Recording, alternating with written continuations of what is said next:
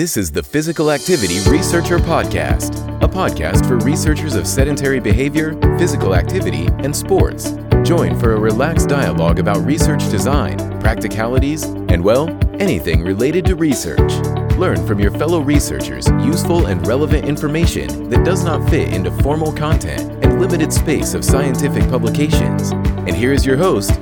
Welcome everyone. This is the Meaningful Sport podcast, and I am your host, Noora Ronkainen. Meaningful Sport is a series of discussions on the why and how involvement in sport and physical activity can be an important part of a life worth living. If you are interested in the theme, you might also want to check out meaningfulsport.com. There you can find podcast show notes, read a blog, and access many resources for further explorations of meaningful sport. Welcome back to the second part of our discussion with Dr. Martin Camere on life skills and positive youth development in sport. In the first part that I recommend you to listen before this one, we talked about some of the challenges and critiques of life skills and how Martin and his colleagues have pushed to rethink the concept and move the research area forward, especially through a social justice lens. But so the second part, we will look into another recent contribution for Martin that is what he himself calls in a paper in the article a risky project. And this is about rethinking life skills through post-qualitative inquiry.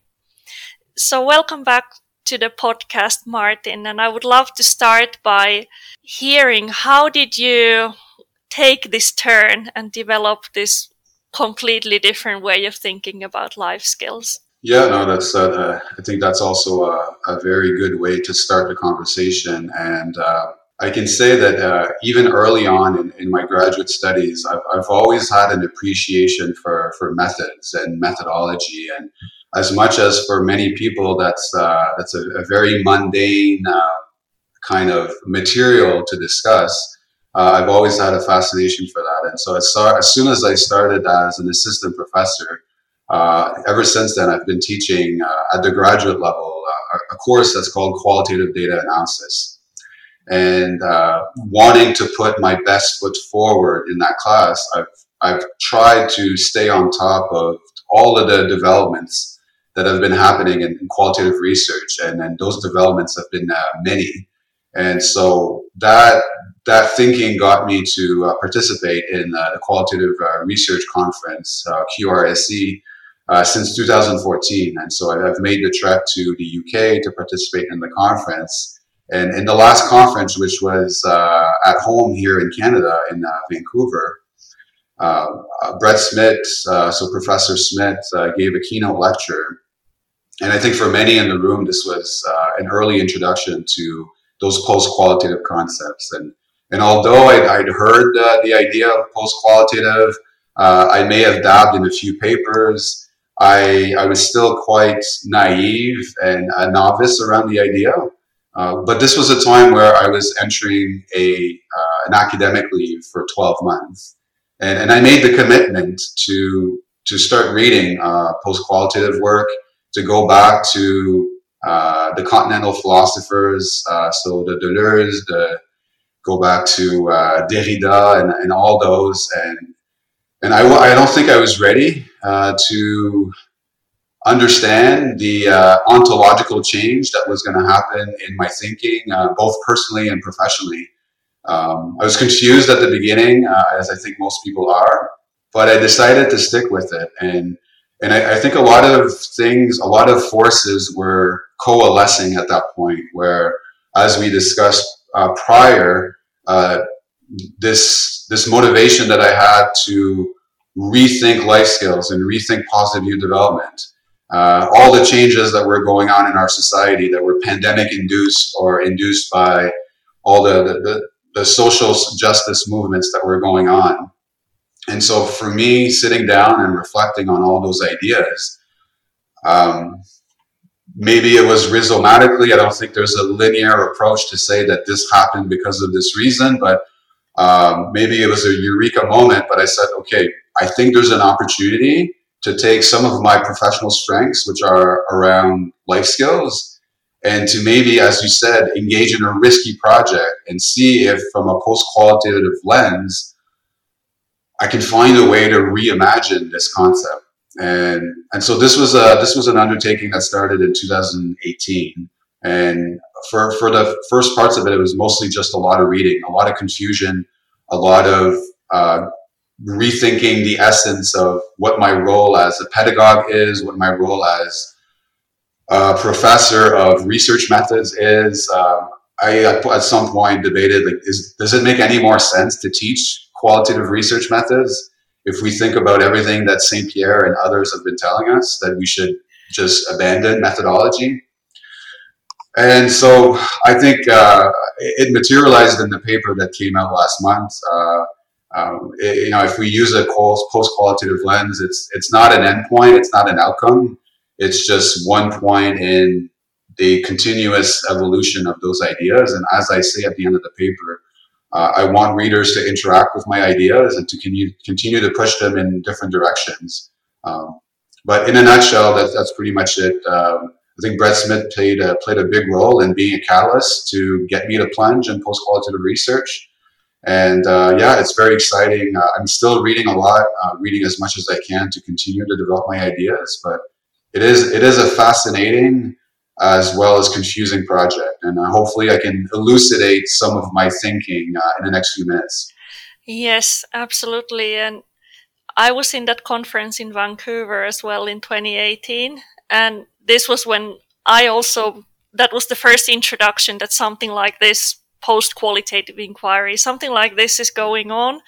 And I'd seen some of the work coming out in the past couple of years. But unlike you, I've still stayed very confused and really just didn't engage with it properly. So that's why when I read your paper with the concept of life skills that I do know something about before, I was quite excited, but it was also a challenging paper. So that's why I'm really delighted to have you here today, and you can talk us through some of those key ideas.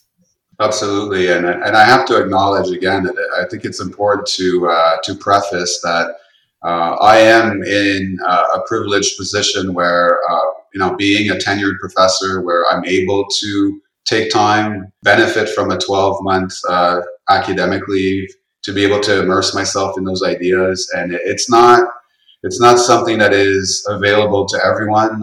As we know, as academics, there's a lot of us that are working in precarious employment positions that, and then again, in the neoliberal project that is academia now, and the pressures for grants and publications, very few of us are privileged enough to be able to take some time and read deeply and read widely and take those risks. And I would say that very few of us are in positions in their careers where they can take those kind of risks, knowing that it's not going to have a negative effect on their careers, and to dedicate all this time to go in novel areas. But to me, ultimately, that's the role of what we should be doing as researchers. Is if we're not taking risk and we're just reproducing the status quo, then we're missing the boat.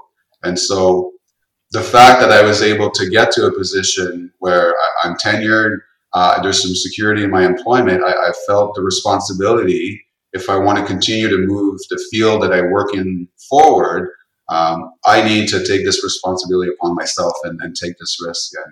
And hopefully, again, I've heard some comments from people that the article was published very recently, but my main goal in this is to get people thinking. And if that ends up happening, then I think I've done my job. But yeah, so far I'm looking forward to hearing in the years to come as papers get published, maybe around those ideas, like, well, where are we taking this? And that's what I think it's fascinating. Mm-hmm. And then to the concept itself, life skills. And if we think through some of the ideas from post-qualitative inquiry, what can we do with life skills from this perspective? Yeah, so I don't think there's one specific answer that I can give to that. And that's why To me, post-qualitative inquiry, and this is just to me, I'm not saying this is the consensus in the field, but to me, as I keep reflecting on this concept, is it doesn't mean one thing. It never should. If we follow the advice of Saint Pierre, really, what I find to me, what it's done, it's giving me a new lens to look at the everyday problems, the everyday challenges that we face.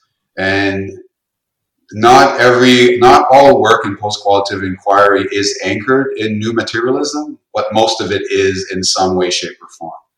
And so to me, if I'm able to simplify the language, is what PQI is doing in our field is it's making us appreciate the necessity to go beyond the discursive, to go beyond seeing life and our existence as only being in language and in text.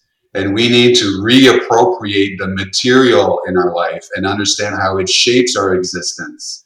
And I think the new materialistic perspectives allow us to at least think about that. And that's why that was my goal, is to see how can we reappropriate the concept of life skills in a manner that is relational, in a manner that is material, and in a manner that is immanent. And those are the three main concepts that I try to reimagine the concept of life skills. And so we need to get away from this essentialist view, this very logical empiricism view that life skills are an entity that live within a human subject, and that human subject can replicate those skills in different environments. And to me, looking at the issue from a new materialist perspective, is life skills are fleeting. They're always in flux. They happen imminently as we interact with our environments. And so life skills only manifest themselves when you're put into a situation where you're going to interact with an environment and other forces within the assemblage of whatever that moment is that you're living, whether it's in sport or elsewhere. And so I think the three key concepts that are important for people to understand, that want to be able to grasp this new orientation to life skills that I propose, which is called relationally adaptive know-hows. So the three concepts are relationality, immanence, and materiality. Those are the three big ones that I feel are important. And if we can grasp those three, I'm not saying it becomes easy, but it becomes easier to understand why there is a need for a reimagining of life skills. And then one of the key arguments in your paper is that from this perspective, the idea of transfer doesn't make sense, right? Yeah. Yeah, so I can explain that as well based on, just to extrapolate on what I just said, but this idea of transfer is very much based on, again, this essentialist view that the human subject will have skills within them. They will have leadership capacities. They will have goal-setting capacities. And if they learn those in sport, then they're able to transpose those skills and apply them at work, in the community, at school. And so if we take a materialist and an immanent perspective, well, the skills don't reside in anything, and whatever we call this I, this entity, this individualistic, human, life skills only materialize and become actual when you have a subject interacting with an environment.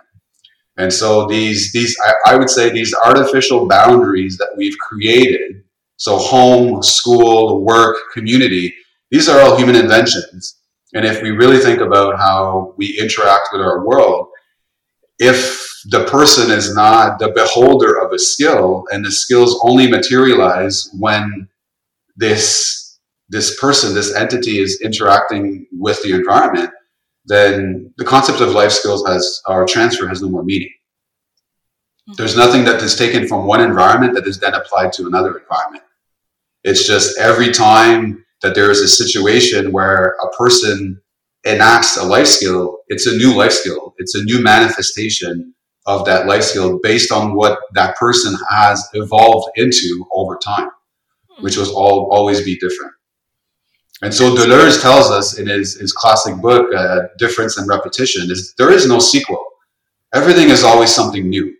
And so the artificial boundaries and the artificial silos that we've created as humans for us to interpret our world allows us to see that there is some form of continuity. But at its essence, everything is always new. Everything is always changing. Mm-hmm. And if we rethink life skills from a more relational perspective, then the relation is also different. Absolutely. And so that's why I try to vulgarize as much as I can without losing the essence of the concept of assemblage. And that's why in the paper, I decided I was going to invest a couple pages in giving the example of a sports skill being an assemblage. And so I used the tennis shot as the example.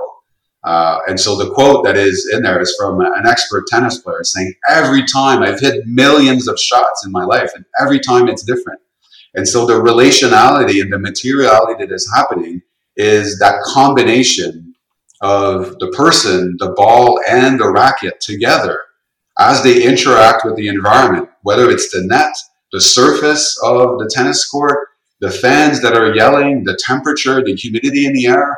You take all of that together and no shot can ever be repeated. Every time the ball is struck with the racket, it's a new shot. It's coming at different speeds, it's coming at different intensities, it's coming at different angles. And therefore, there is no sequel. Every shot is new. And our job as human beings, if we're going to talk about life skills, is to be adaptable and to think about adaptation. And so extrapolating those concepts to life skills is every time we're in a situation where we're encountering new variables, we're encountering new issues, new challenges, we may have a certain predisposition to have an ability to lead, but in every new situation that we face in our life, that ability that we have to be leaders will manifest itself differently and always in a manner that is evolving, because our society, our world is constantly evolving, constantly changing. I guess the saying that you can't step into the same river twice seems to fit here.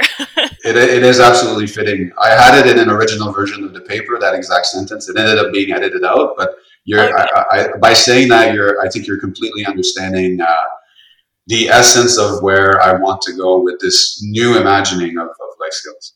Mm-hmm.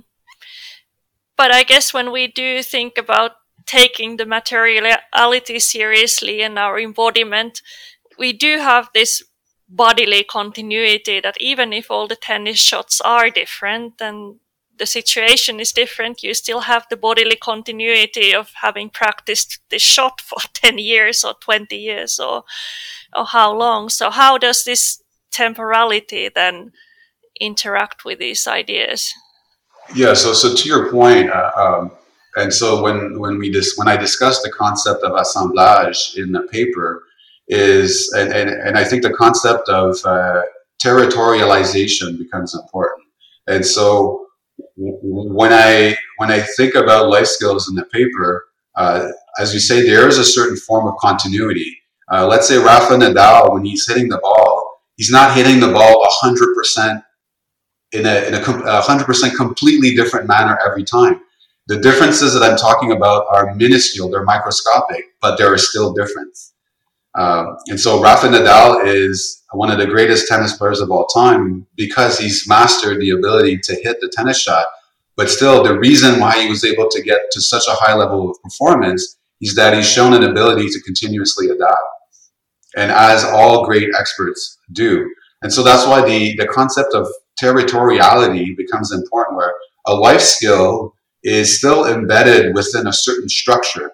Because if everything is chaos, then everything becomes anarchy, then it doesn't work.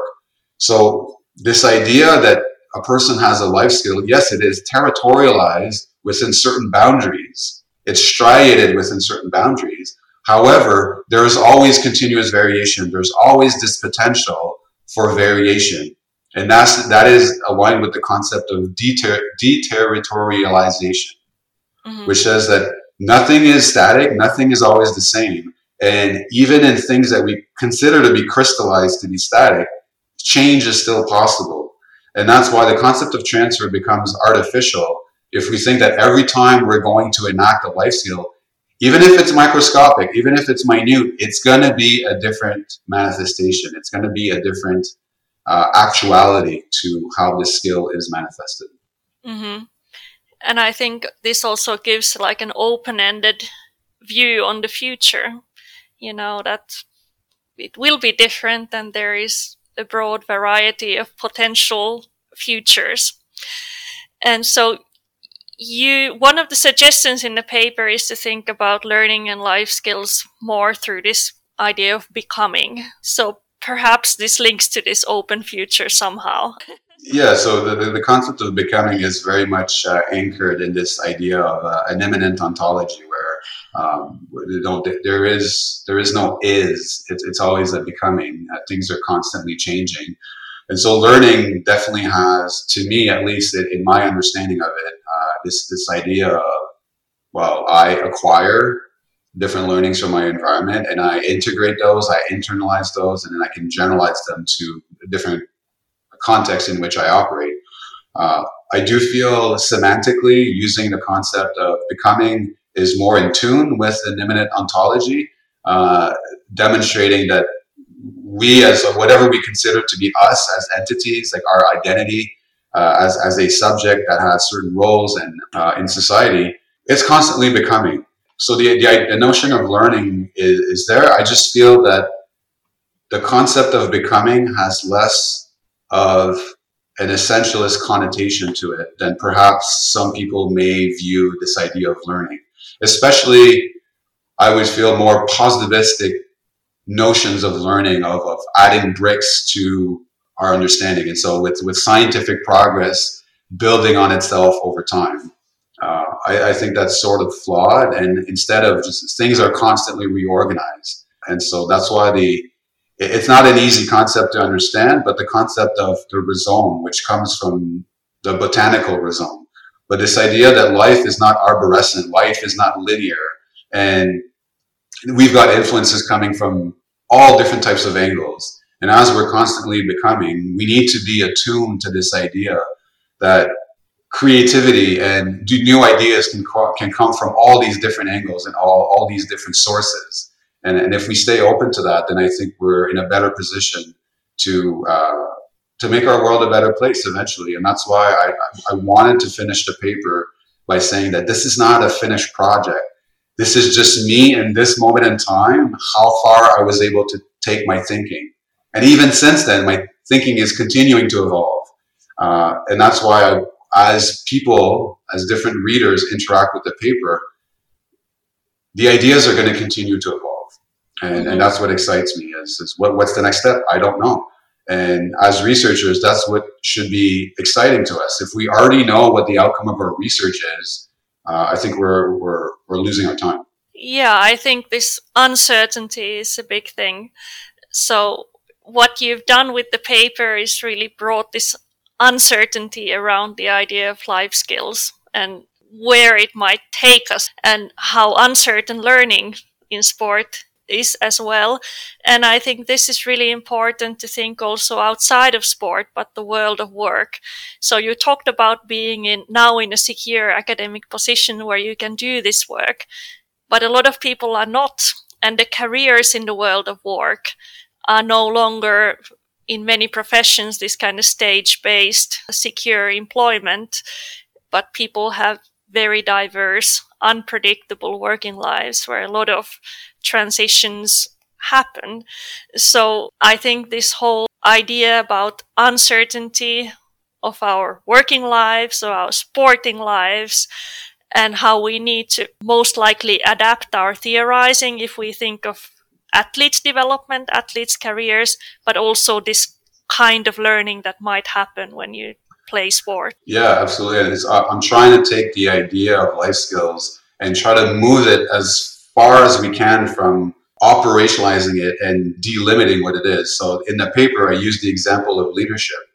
And so historically, conventionally, and in sports psychology and in other fields, education, economics, like leadership has been defined to be something. But I think that is very constricting. Why can't leadership be something else? And that's why I think the concept of assemblage and this idea, this new concept that I propose in the paper of relationally adaptive know-hows doesn't put any limitation on what leadership can be.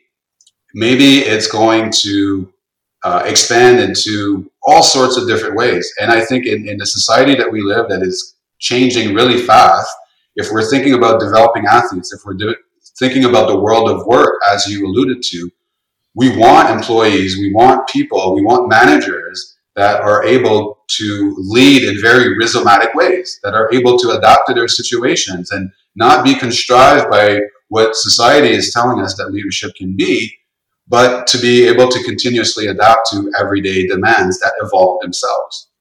And also, I find it very liberating when we start to think about life skills as being rhizomatic and not being contrived to this very neoliberal production kind of mind frame, especially if we think from a social justice perspective. And because I would say that conventional ways of being a leader, of being of developing teamwork, of developing a lot of life skills is not conducive to the social justice agenda. But if we think of life skills as being, again, a becoming of life skills being an assemblage of connections, of different types of connections, it is very exciting. It's very emancipating that we can think of ways of being leaders maybe in the next 15 years that we can't even conceive now. There may be jobs out there that don't even exist that will require a type of leadership that we haven't even conceptualized yet. And same goes with athlete training. Same goes what we do in our schools with our youth.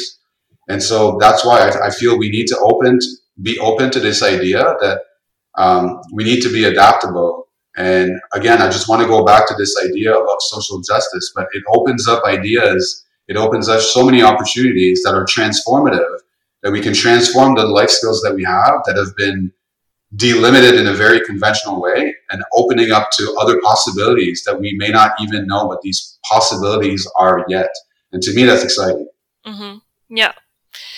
Yeah, I think exactly this. We go back to social justice and the neoliberal agenda that has been connected to life skills, and thinking of the world of work and being an early career researcher, doing some professional development courses a few years ago. What I found disturbing was that often this professional development is about how to get your next grant and how to network with people, how to do your presentation and get published and all these things.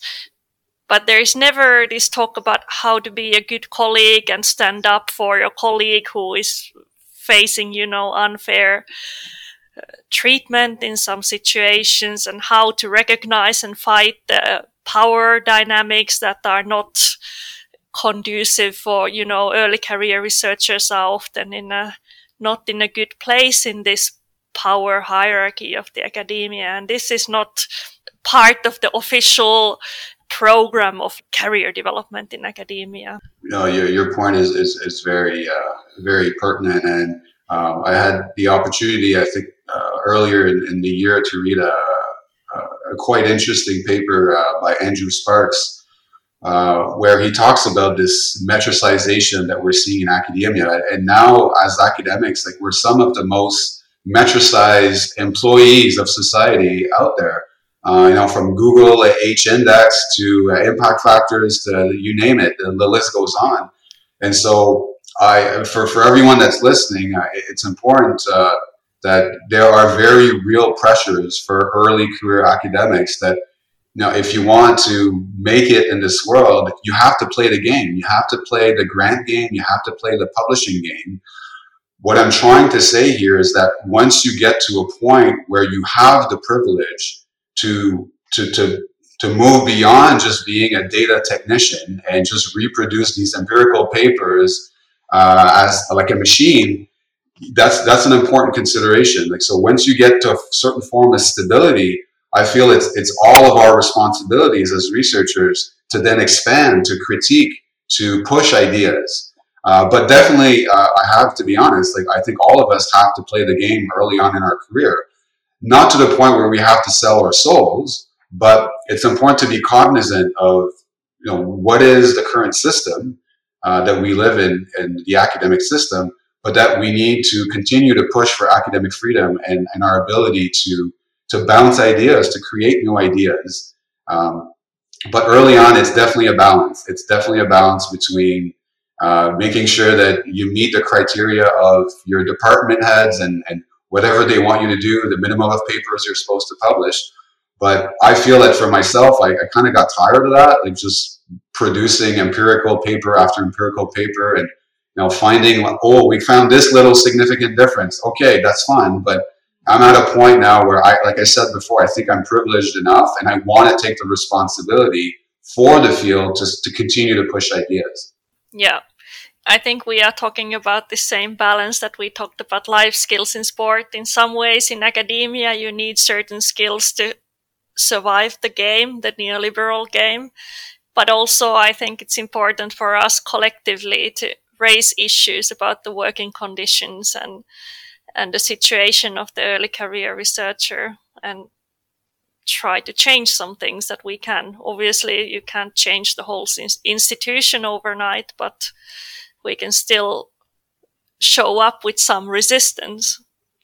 Yeah, and as long as we're able to be cognizant of the system that we're in, then I think we can try to instigate changes. But if we live in double ignorance and we don't even know that we don't know, then it's hard to instigate change. And so that's why for those of us that are in privileged positions that can raise those issues, it's important to do so for the ones that can't do it yet. And so absolutely, I agree entirely with your point. Mm-hmm. Yeah. So I've really enjoyed the conversation so far. I think I want to go back to the article and the ideas that you put forth to rethink life skills. You've also asked the question, are the life skills still something that makes sense? Or, to quote your paper, whether we should instead strive to understand the intensities in sporting environments that foster within individuals becomings that are authentic and attuned to the world. I thought it was a beautiful sentence, so I just wanted to quote it directly. So you left it to the reader to think, should we still be focused on life skills or do we want to move into something else? And obviously, it will be great to see how people interact with the paper and what are the answers they come with.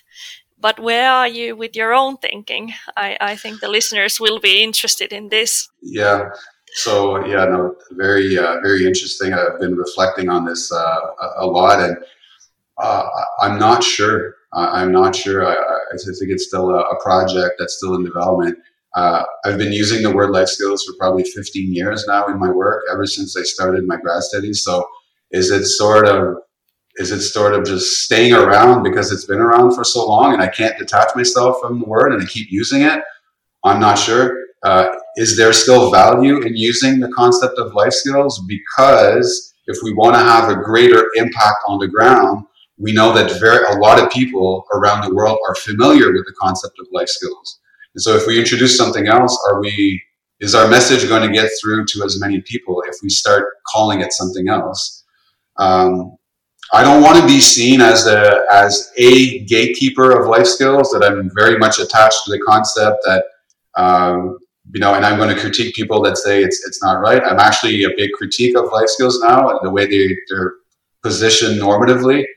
But I think in the future, as you said in the paper, I wanted to leave it open for the researchers, and ultimately I'm not the one that's going to be deciding whether life skills continues to be a concept that we use moving forward in our research. Maybe, maybe not.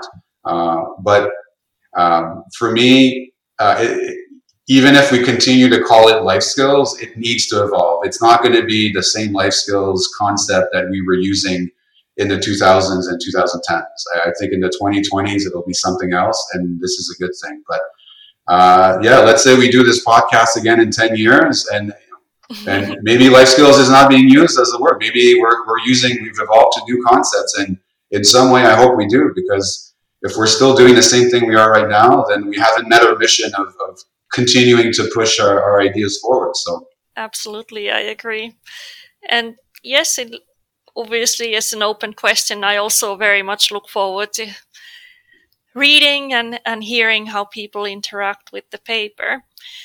But yes, maybe as to finish up, in the first part of the discussion, what I mentioned is that people ask me what can they do with the concept of existential learning in the practical work, let's say sport coaching or physical education or wherever they want to apply it. And I just said that there is no easy answer to that. But now reading your paper, I think my paper is very easy compared to your paper to do something with it, because post-qualitative inquiry is very complex and the ideas are very complex. And you've shared that you spend a lot of time, many years actually, to read and think about it before feeling that you're confident to actually write about it. And when these people who work in a more applied practical context, they come and ask you, hey, Martin, what can I do with your paper? I would like to do something with that in my practical work. What is your answer? Yeah, that's, again, I don't think there's a straightforward answer to that.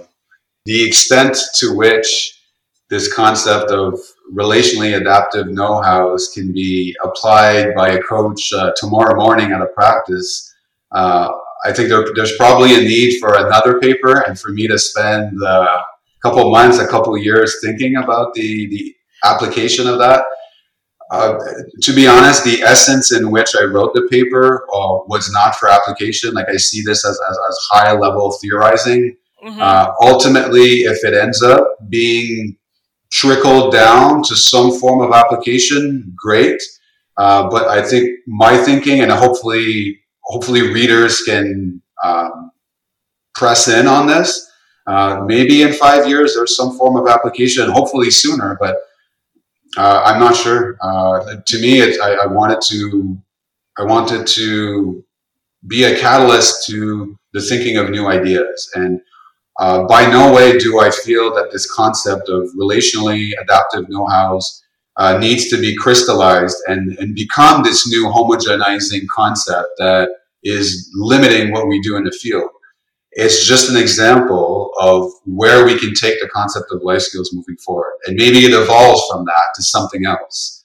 But as long as that's productive, in the sense that it allows us to continue to move our thinking, then I think I've satisfied my goal with the paper. And I don't think what we're doing or with the paper, this should be seen by some listeners as this inherent problem between theory and practice, that we have this gap. From a post-qualitative inquiry perspective, there is no gap. Like, this is the concept we've invented. Concepts can be concepts, and that's fine. So I wrote the paper in that essence, that as we discussed earlier, just to have a concept for the sake of having a concept, and it can stay at the conceptual level and help us move our thinking forward. If eventually it ends up making it on the ground and it gets materialized into something practical, it'll be interesting to see what it materializes in. I'm not sure. I don't have ideas yet, but that's the beauty of what we do, and that's why I'm so fortunate to be a professor and to be in this position. Is that's our job. We're here to learn, and then hopefully from what we learn, we can pass on some of those ideas to others. And so that's why I'm taking it as a responsibility of ethics to the field to with this paper to continue to push ideas the same way I was pushed by your paper when it came out a few years ago. One thing I take that you have planted the seeds for researchers and those interested in theorizing is to take a look at learning in these post-sport physical cultures. So you talked about that both in the work that you did on social justice and life skills with your colleagues, and then this post-qualitative inquiry.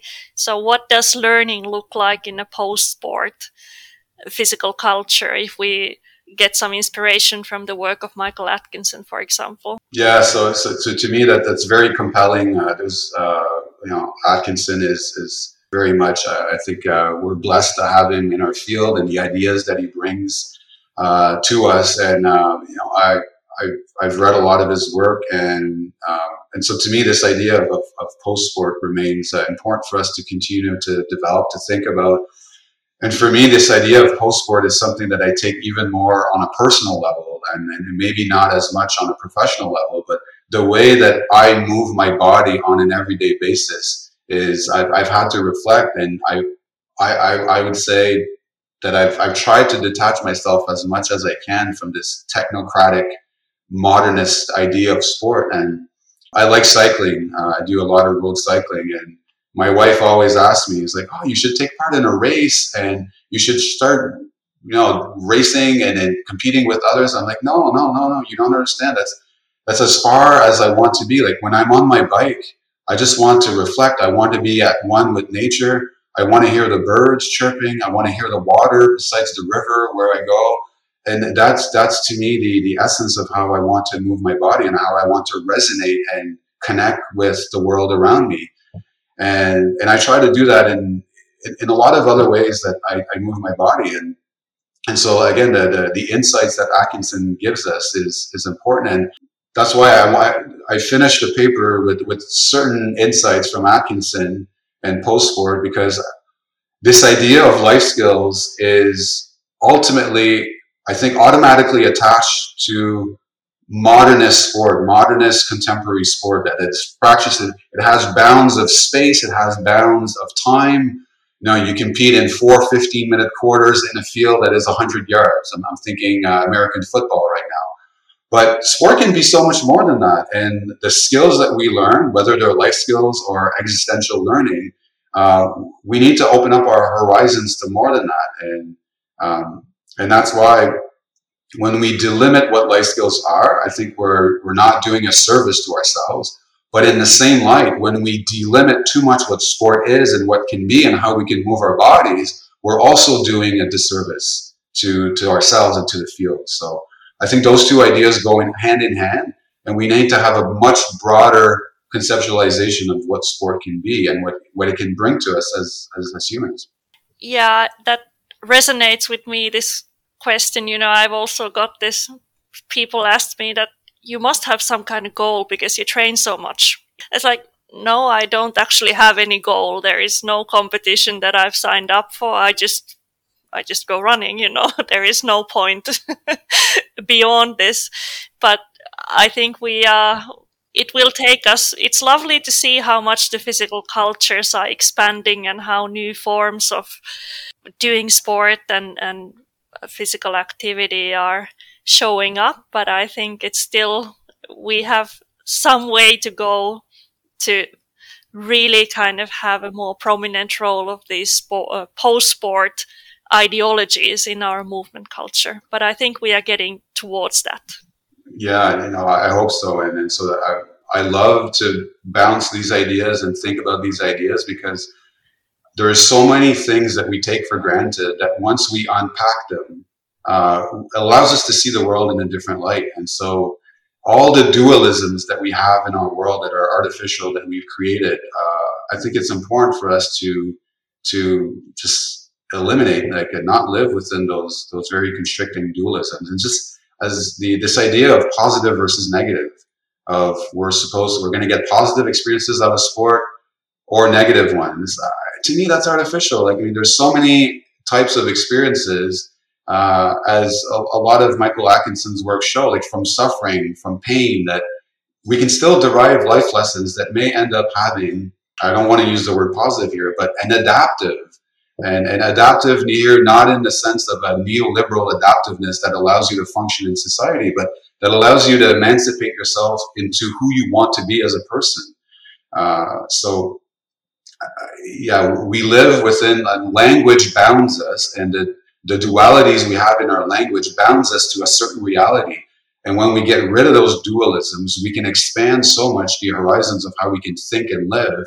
And I think it's our job as researchers, as thinkers, as philosophers. And a lot of us don't see ourselves as philosophers.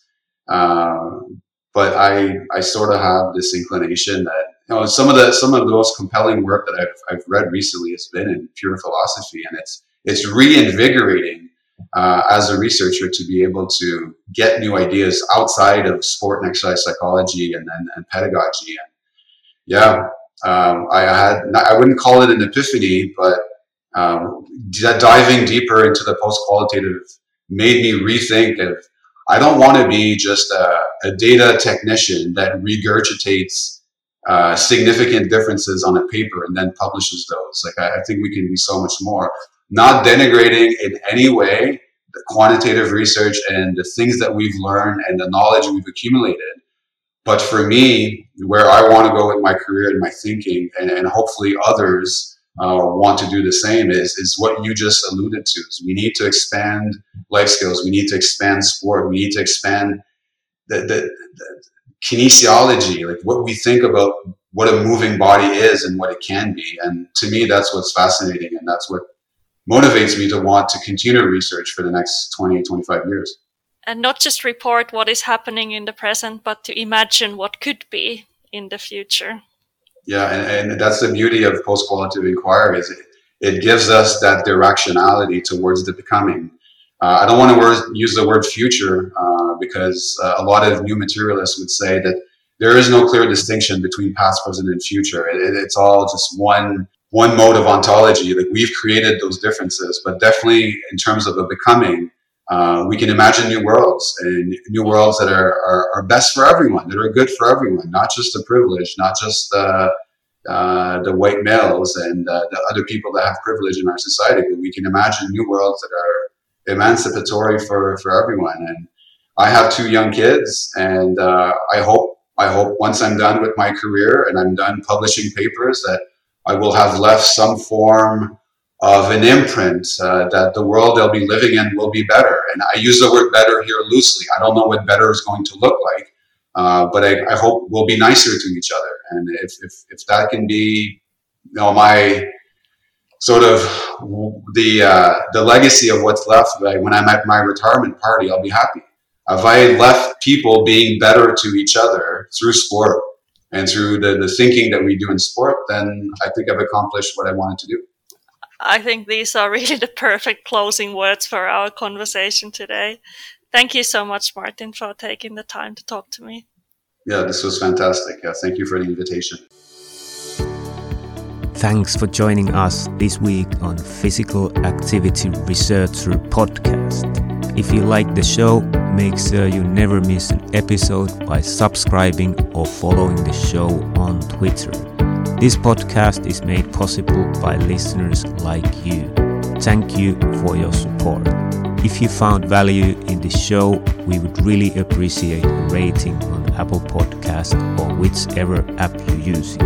Or if you would, in a real old school way, simply tell a friend about the show. It would be a great help for us. We have a fantastic lineup of guests for forthcoming episodes, so be sure to tune in. Thank you all for your support and have a great day.